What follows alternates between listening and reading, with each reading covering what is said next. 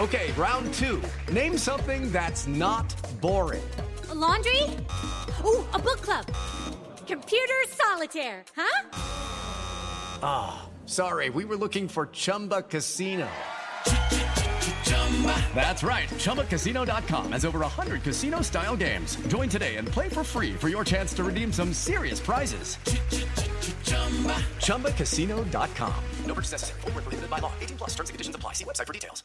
Membership fees apply after free trial. Cancel anytime. Guys, are you trying to stay in 20-year-old shape into your 30s and 40s and finding it, well, impossible? Then you need to listen to this. Beachbody, the company that revolutionized getting ripped at home with P90X and Insanity, has a brand new program just for you called Lift 4. It's part lift, it's part hit, with total body shredding results in just 30 to 40 minutes a day, right at home on the Beachbody On Demand app. That's how you get killer results as an adult. Go to beachbody.com to sign up now, and you can try Live 4 for free. That's beachbody.com. In late February 1855, the British ship Marathon was sailing about 600 miles south of the Azores when the crew spotted another vessel drifting nearby. The course the Marathon was on was an active shipping route, although back then it was common for some cargo vessels to go weeks without spotting another ship along the way. That is, if they ever spotted one at all. As they drew near to this other ship, the captain and crew of the Marathon began to realize there was something wrong. The ship was sailing erratically, as if no one was at the helm. They would eventually discover that this other vessel was named the James B. Chester. When the Marathon pulled alongside her, the crew tried hailing anyone on board, but no one responded. The captain of the Marathon found it a bit unnerving, but he also saw an opportunity at the same time.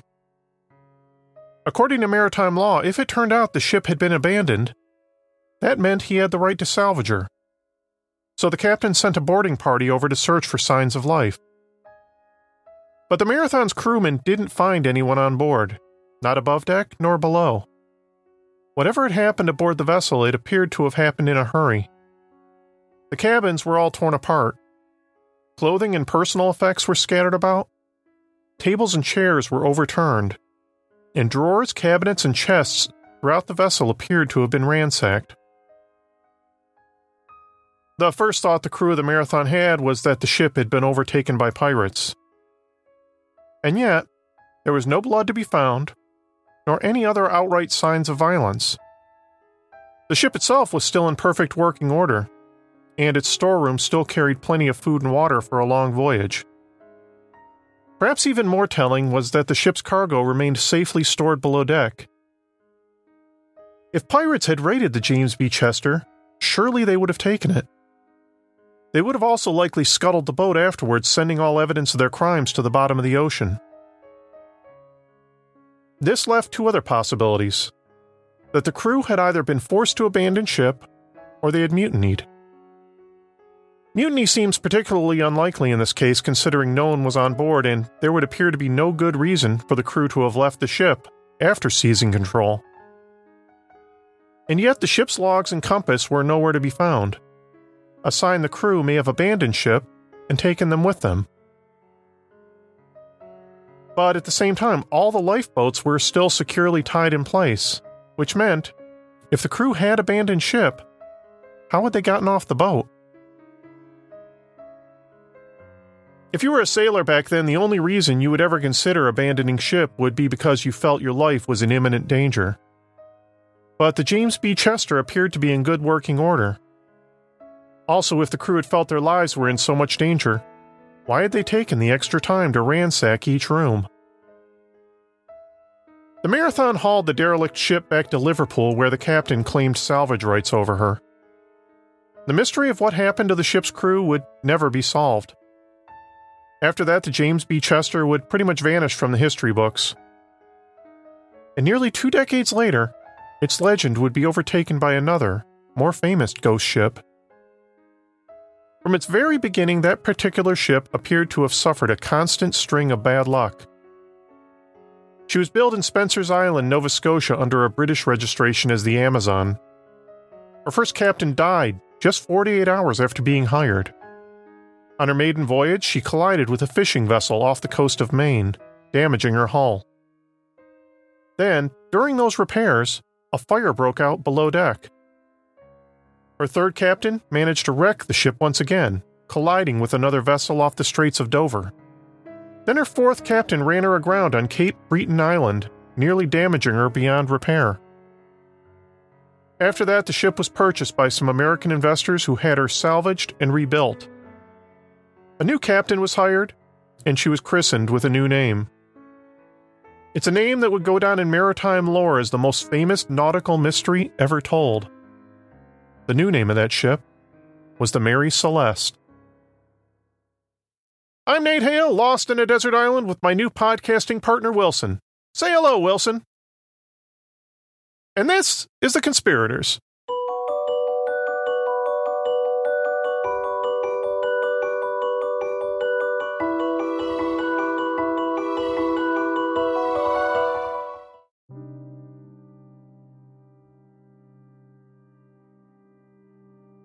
On December 4th, 1872, the British brigantine the Dea Grazia was sailing through the North Atlantic on a course from New York to Gibraltar. They were about midway between the Azores and Portugal. The weather was good, and the wind was in her favor. It was late that chilly December afternoon when they spotted the dark shape of a two-masted vessel just over the horizon. Like the James B. Chester a decade and a half earlier, it was obvious something was amiss because of how aimlessly the ship was sailing. Two of her main sails were heavily damaged, and the lower fore topsail drooped slackly over the mast. The captain of the Dea Grazia, David Morehouse, sent up a signal to the other vessel, but he received no response. He and his first mate used the ship's telescopes to take a closer look. Captain Morehouse recognized the ship immediately as the Mary Celeste. He knew the ship well. The Dea Grazia had been moored in a neighboring pier back in New York while they both picked up cargo. He even knew the ship's captain, Benjamin Spooner Briggs, personally. But when he looked through his telescope, Captain Morehouse could see no one on board. Morehouse knew that the Mary Celeste should have already been docked in Genoa, unloading its cargo, not out here in the middle of the ocean. This concerned him greatly. Captain Morehouse considered Benjamin Briggs a friend. He'd dined with the man just a month earlier back in New York. The Mary Celeste had set sail on November 5th, just 10 days before the Dea Grazia started her own journey across the ocean. As the Dea Grazia drew near the Mary Celeste, Captain Morehouse called out with his hailing trumpet, but no one answered. Morehouse could tell that the Mary Celeste was on a starboard tack, although the jib sail was set to port. This meant that the ship was, in effect, sailing out of control. The only possible reasons this could be would be if the crew had either abandoned ship or were all dead. He ordered his first mate Oliver DeVoe to take 2 crewmen with him and see what was going on aboard the Mary Celeste. When the Mary Celeste left port a month earlier, there were 10 people on board, including 7 crew members, Captain Briggs, his wife, and 2-year-old daughter Sophia. The Briggses also had a 7-year-old son, but they left him behind in America under the care of relatives. The crewmen from the Dea Grazia were unnerved from the moment they set foot on board the Mary Celeste. They called out for anyone on board, but no one came out to greet them. The wheel remained unattended, spinning idly against the waves. Besides the torn sails, the men found some of the rigging in disarray. The halyard, the main rope for the ship, was missing. The men searched everywhere on board, but they couldn't find any sign of life anywhere. In many ways, this incident seemed even stranger than whatever had occurred aboard the James B. Chester, because in this instance there were no immediate signs that anything was amiss. The people were just gone. There were no signs of any disturbance, and in fact they even found the remains of a bowl of porridge and a plate of eggs laid out on the dining room table, mostly untouched. Next to that stood an open bottle of cough syrup with the cork and a spoon lying next to it. The skylight that stood over the deck cabins was broken open, and rain and seawater had soaked much of the bedding and clothing the crew found below. They found about 3.5 feet of water in the ship's hold, a significant amount, but not enough to be considered cause for alarm. One notable detail they discovered was that one of the ship's pumps had been disassembled, and the sounding rod, a long metal pole used to tell if the ship was taking on water, lay on the deck.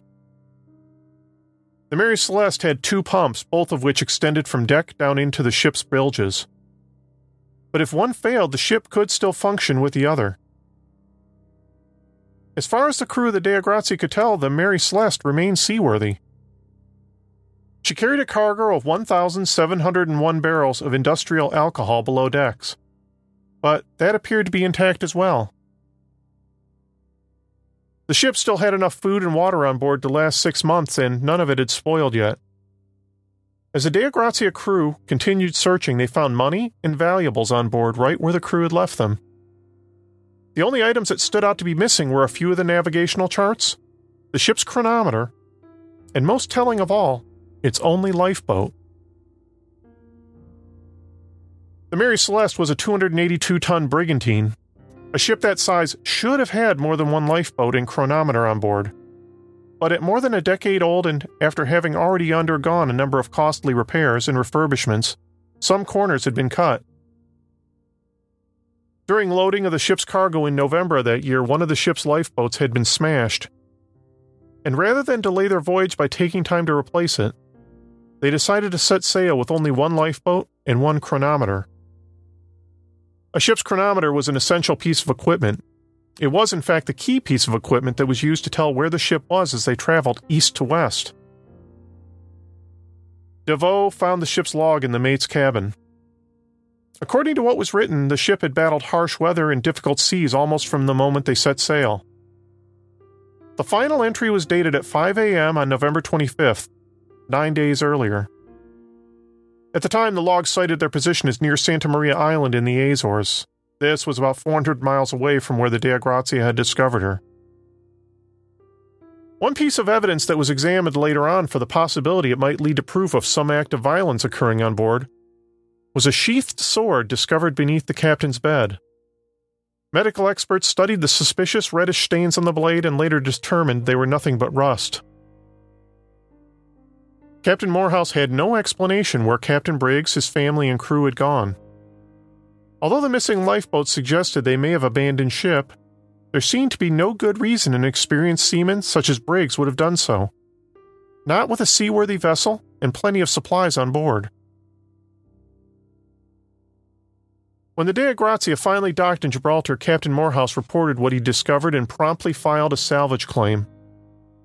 An investigation was immediately launched, one that would last 4 months and end inconclusively.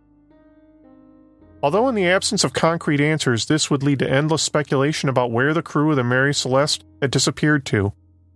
Speculation that continues to this day. In the 1800s, New York had become one of the major hubs of commerce and shipping around the world. On any given day, more than 700 ships might be docked along the city's piers, picking up or delivering goods. Typically, a ship would stop in one port, send out agents throughout the city to find goods that needed to be delivered elsewhere, load up, and set sail. Then repeat the process all over again wherever they landed next. Benjamin Spooner Briggs came from a respected sailing family. His father was a sailor before him, and he carried on the family tradition. He married a minister's daughter named Sarah Cobb, who often went to sea with her husband. After the birth of their son, the young boy would sail with them. But when Briggs became captain of the Mary Celeste, it was decided that Arthur, who had just started school, would remain behind on this trip, while Arthur's 2-year-old sister Sophia would travel with them. At the time the ship was rechristened the Mary Celeste, it was already nearing the end of its life. As I mentioned, the ship had already been through numerous accidents, and by the time the Mary Celeste began sailing, wooden vessels such as her were already on their way to being replaced by newer, longer-lasting steel vessels. When Benjamin Briggs agreed to become the Mary Celeste's captain, he did so only under the conditions that he be granted a portion of the ship's profits, and that during the ship's retrofit several modifications be made to accommodate his family. The main cabin was enlarged, and the entire deck was raised, which made the ship 4 feet longer and 5 feet taller than it had been before. Investigators did look into Captain Briggs's background, but they considered him beyond reproach. They couldn't say the same for his crew, though. Typically, a ship's crew would consist of whomever would be willing to hire on for a few weeks or months at sea. This would often lead to hiring people with some rather shady backgrounds. The lead investigator in Gibraltar, Attorney General Frederick Solly Flood, found it suspicious that 3 of the crewmen knew each other beforehand, and all hailed from the same tiny region of Germany. 2 of them, in fact, were brothers, Volkert and Boy Lorenzen. None of the Lorenzen brothers' possessions were found on board, leading Solly Flood to wonder if the men had murdered everyone else. But being as everyone else's valuables had been left behind, this didn't seem likely. The investigation would later determine the men had lost most of their own possessions in a shipwreck a few years earlier, and they were eventually cleared. Although they would once again fall under suspicion when the 1935 film The Mystery of the Mary Celeste put forth a story in which the 2 men murdered everyone on board and dumped their bodies into the ocean. Film history buffs may be interested in learning that one of the Lorenzen brothers was played by none other than Dracula himself, Bela Lugosi.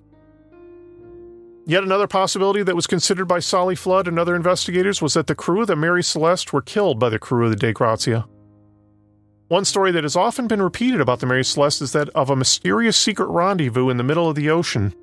The 2 ships were purported to have made even earlier than what was reported by Captain Morehouse. It is true that Captain Briggs and Captain Morehouse were previously acquainted. One theory that was spun over the years was that the 2 captains cooked up a scheme to split the salvage costs for the aging vessel. Although Captain Morehouse double-crossed his friend by murdering him and everyone else on board the doomed ship. But investigators could find no evidence of any such plot, and in fact, ship's records from the De Grazia don't line up with them ever having time for any sort of clandestine meetings with the Mary Celeste. With Lucky Land Slots, you can get lucky just about anywhere. Dearly beloved, we are gathered here today to... Has anyone seen the bride and groom? Sorry, we're here. We were getting lucky in the limo and we lost track of time. No, Lucky Land Casino, with cash prizes that add up quicker than a guest registry. In that case, I pronounce you lucky. Play for free at LuckyLandSlots.com. Daily bonuses are waiting. No purchase necessary. Void where prohibited by law. 18+. Terms and conditions apply. See website for details. By the time the 4-month investigation into the salvage claim wrapped up, Morehouse and his crew were only offered 1/6 of the $46,000 the Mary Celeste had been insured for. This settlement suggests that although investigators may have had no real proof the crew of the De Grazia were responsible for what happened to the Mary Celeste, they still remained under suspicion. The story of the Mary Celeste may have faded into obscurity, much like the story of the James B. Chester before her, had it not struck the interest of one of the most famous names in literary history.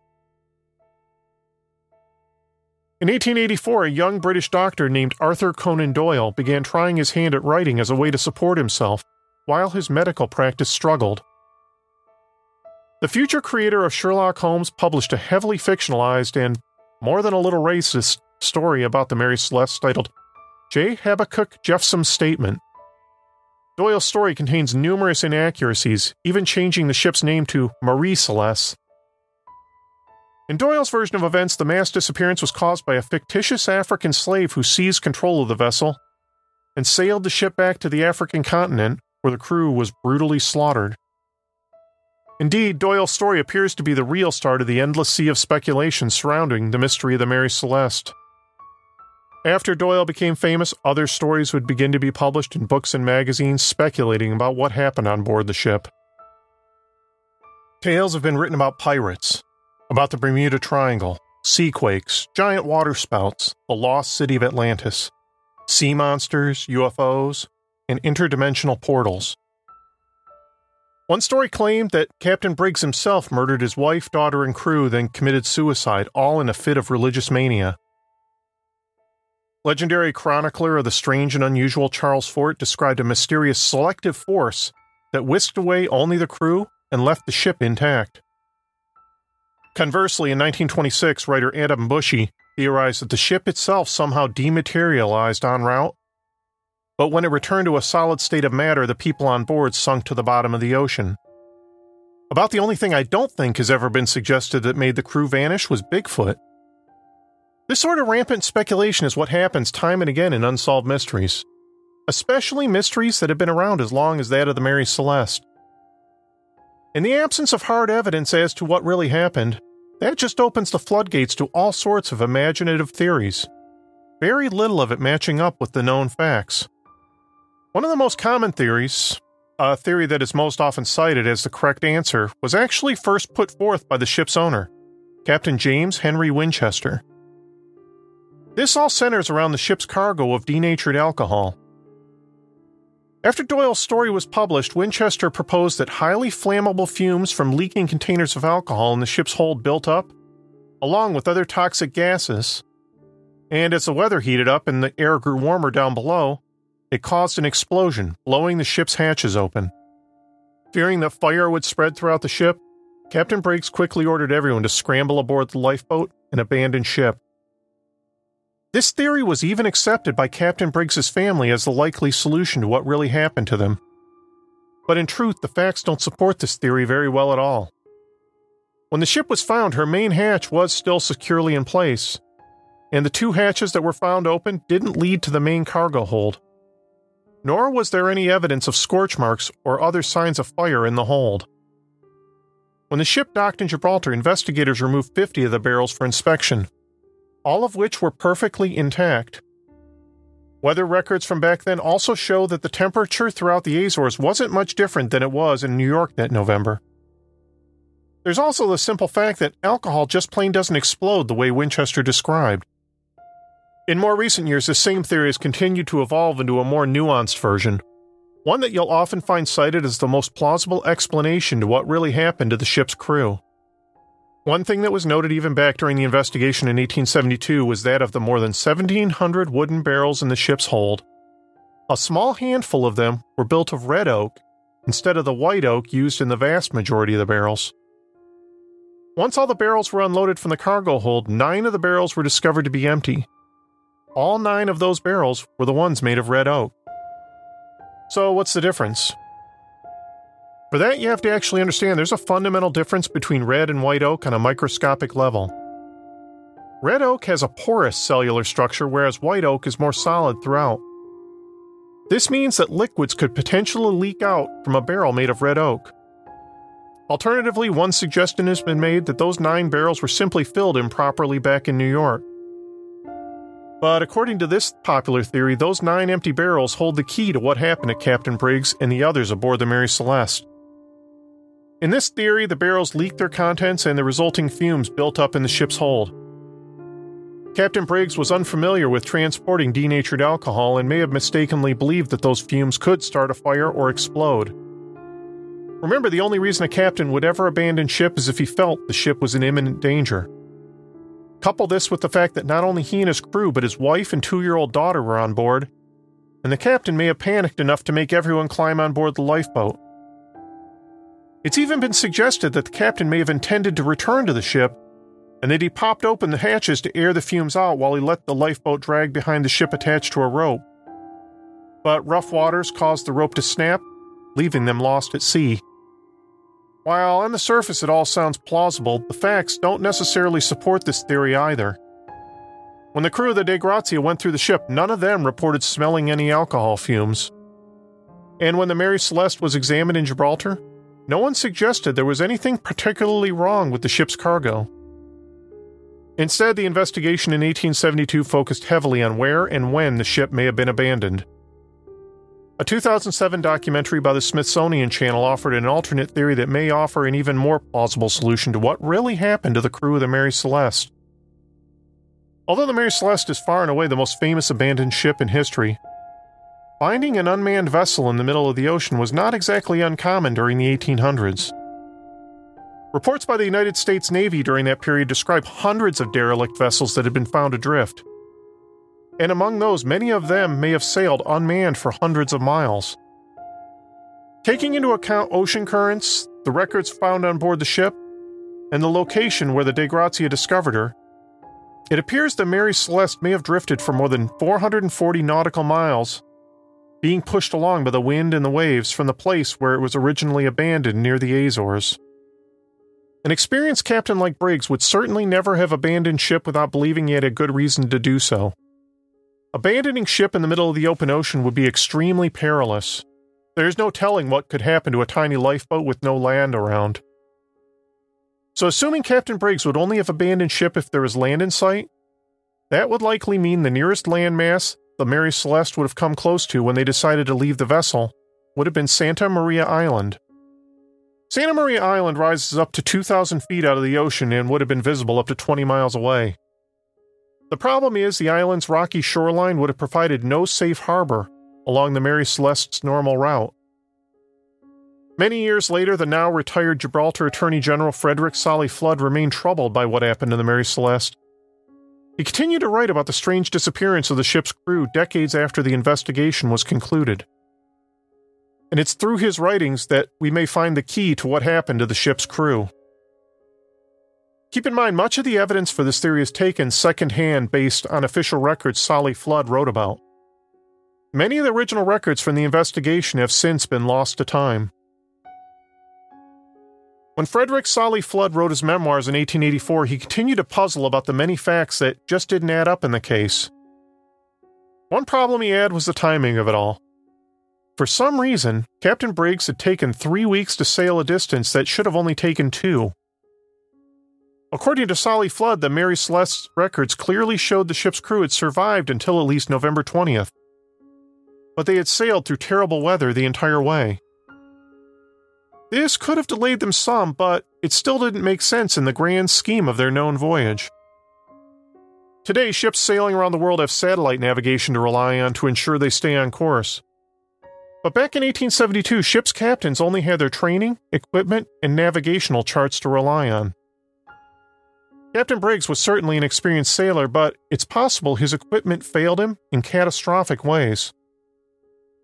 A ship's chronometer, or sea clock, is used to measure distance traveling east to west, every minute representing 15 nautical miles. But the math didn't add up in the ship's records described by Solly Flood. It turned out the Mary Celeste only had one chronometer on board, and it was purchased right before sailing. A ship the size of the Mary Celeste typically should have had more than one chronometer, just in case one breaks or malfunctions. Since the Mary Celeste only had the one instrument on board, and it wasn't found with the rest of the ship, it can be presumed that Captain Briggs took it with him wherever he went. This is unfortunate because if the chronometer had still been on board, it could have been examined and determined whether or not it was functioning properly. If the chronometer had been malfunctioning, then this could have set the ship off course. Weather records show Captain Briggs sailed through 3 major storms on his easterly course. If he had continued on his original course, he would have sailed into even more bad weather. So at one point, Captain Briggs diverted course on a southeastern heading to avoid the bad weather. A broken chronometer would explain why the north-south calculations made in the log were correct, but those made heading east didn't add up. It's possible Captain Briggs didn't realize there was a problem until he neared the Azores. When you're on the open water with no land in sight, it can be very difficult for a captain to realize they aren't making the time the way they expect. But once land becomes visible, it's then possible to compare against navigational charts to determine if they were really on course how they presumed. According to the Smithsonian documentary, Captain Briggs realized he had a problem by November 22nd, when no land was in sight where there should have been. Based on calculations taken from the records Solly Flood described, the Mary Celeste chronometer was running slow by 8 minutes, which would have put them more than 120 nautical miles further west than Captain Briggs thought they were. This realization may have then caused Captain Briggs to divert course once more, heading north around Santa Maria Island on November 24th. Another reason he could have turned north was because along the northeast corner of the island also lay San Lorenzo Bay, the easiest place on the island to make land. This then leads to another possibility. What if Captain Briggs sailed that way because he thought his ship was in danger? Take into consideration the mysteriously disassembled pump discovered by the crew of the De Grazia. This may be ultimately what caused Captain Briggs to abandon ship. Something that's not often reported is that prior to carrying a load of alcohol, the Mary Celeste had been used to transport a load of coal. The original investigators noted this in their report but dismissed it as having no bearing on the case. But something the investigators missed was that this means there could have been a buildup of coal dust in the ship's bilge. Couple that with all the construction the ship underwent prior to sailing, means that all sorts of sawdust, nails, and other debris could have also built up inside the ship's bilge. This would have formed a thick sludge that caused the pump to break down at a critical time during the Mary Celeste's voyage. On the night of November 24th, the Mary Celeste once again sailed directly into another huge storm. The entire crew would have worked through the night to battle the high winds, rain, and enormous waves. By the following morning, even after the storm subsided, the winds remained heavy and the sea choppy. Evidence suggests that the meal found laid out on the breakfast table had been made for 2-year-old Sophia Briggs. Since the meal was found partially eaten, this suggests that the ship was abandoned sometime before noon. According to Solly Flood, Captain Briggs had expressed concern about the pump in the days before November 25th. What if something happened to convince the captain that the problem was worse than it really was? Perhaps the captain came to believe that the reason they were taking on water wasn't because of the pump at all, and he became worried some of the hull planks had loosened in the storm. If Captain Briggs thought the ship was sinking and his family was in imminent danger, he may have chosen to abandon ship as soon as they neared land. Of all the theories I've read about the Mary Celeste, the story about the faulty pump makes the most sense to me. Although, to be fair, it's not universally accepted among historians who have written about the case. Truthfully, we'll probably never have a definitive answer what happened to the people on board the Mary Celeste. Logic and the known facts do seem to dictate that a series of accidents and unfortunate events all led to disaster for the crew.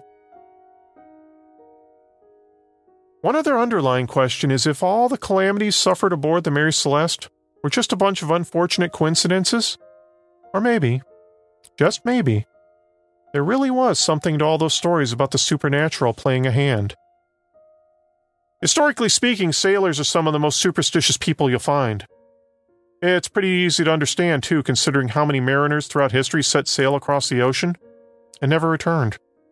Most sailing superstitions all surround things that could purportedly cause bad luck. There are some superstitions that say a ship shouldn't set sail on a Friday. Another refers to a particularly unlucky passenger or crewman known as a Jonah, who brings nothing but bad luck if allowed on board.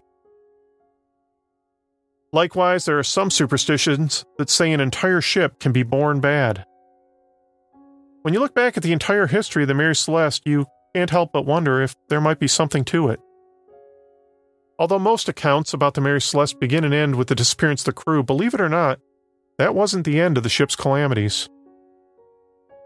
After the Court of Inquiry issued their final report, James Winchester returned the ship to New York as quickly as possible and sold it at a loss. By then, the word had gotten out about the ship, and the word was, the ship was jinxed. The next owner of the Mary Celeste tried using the ship for delivering lumber to Montevideo. But during that voyage, a brutal storm heavily damaged the deck cargo and much of the ship's rigging. On the return trip, they were bringing back a load of horses and mules, but most of the animals died along the way. After that, the ship was sold and resold several more times, and each of the new owners reported one series of problems after another.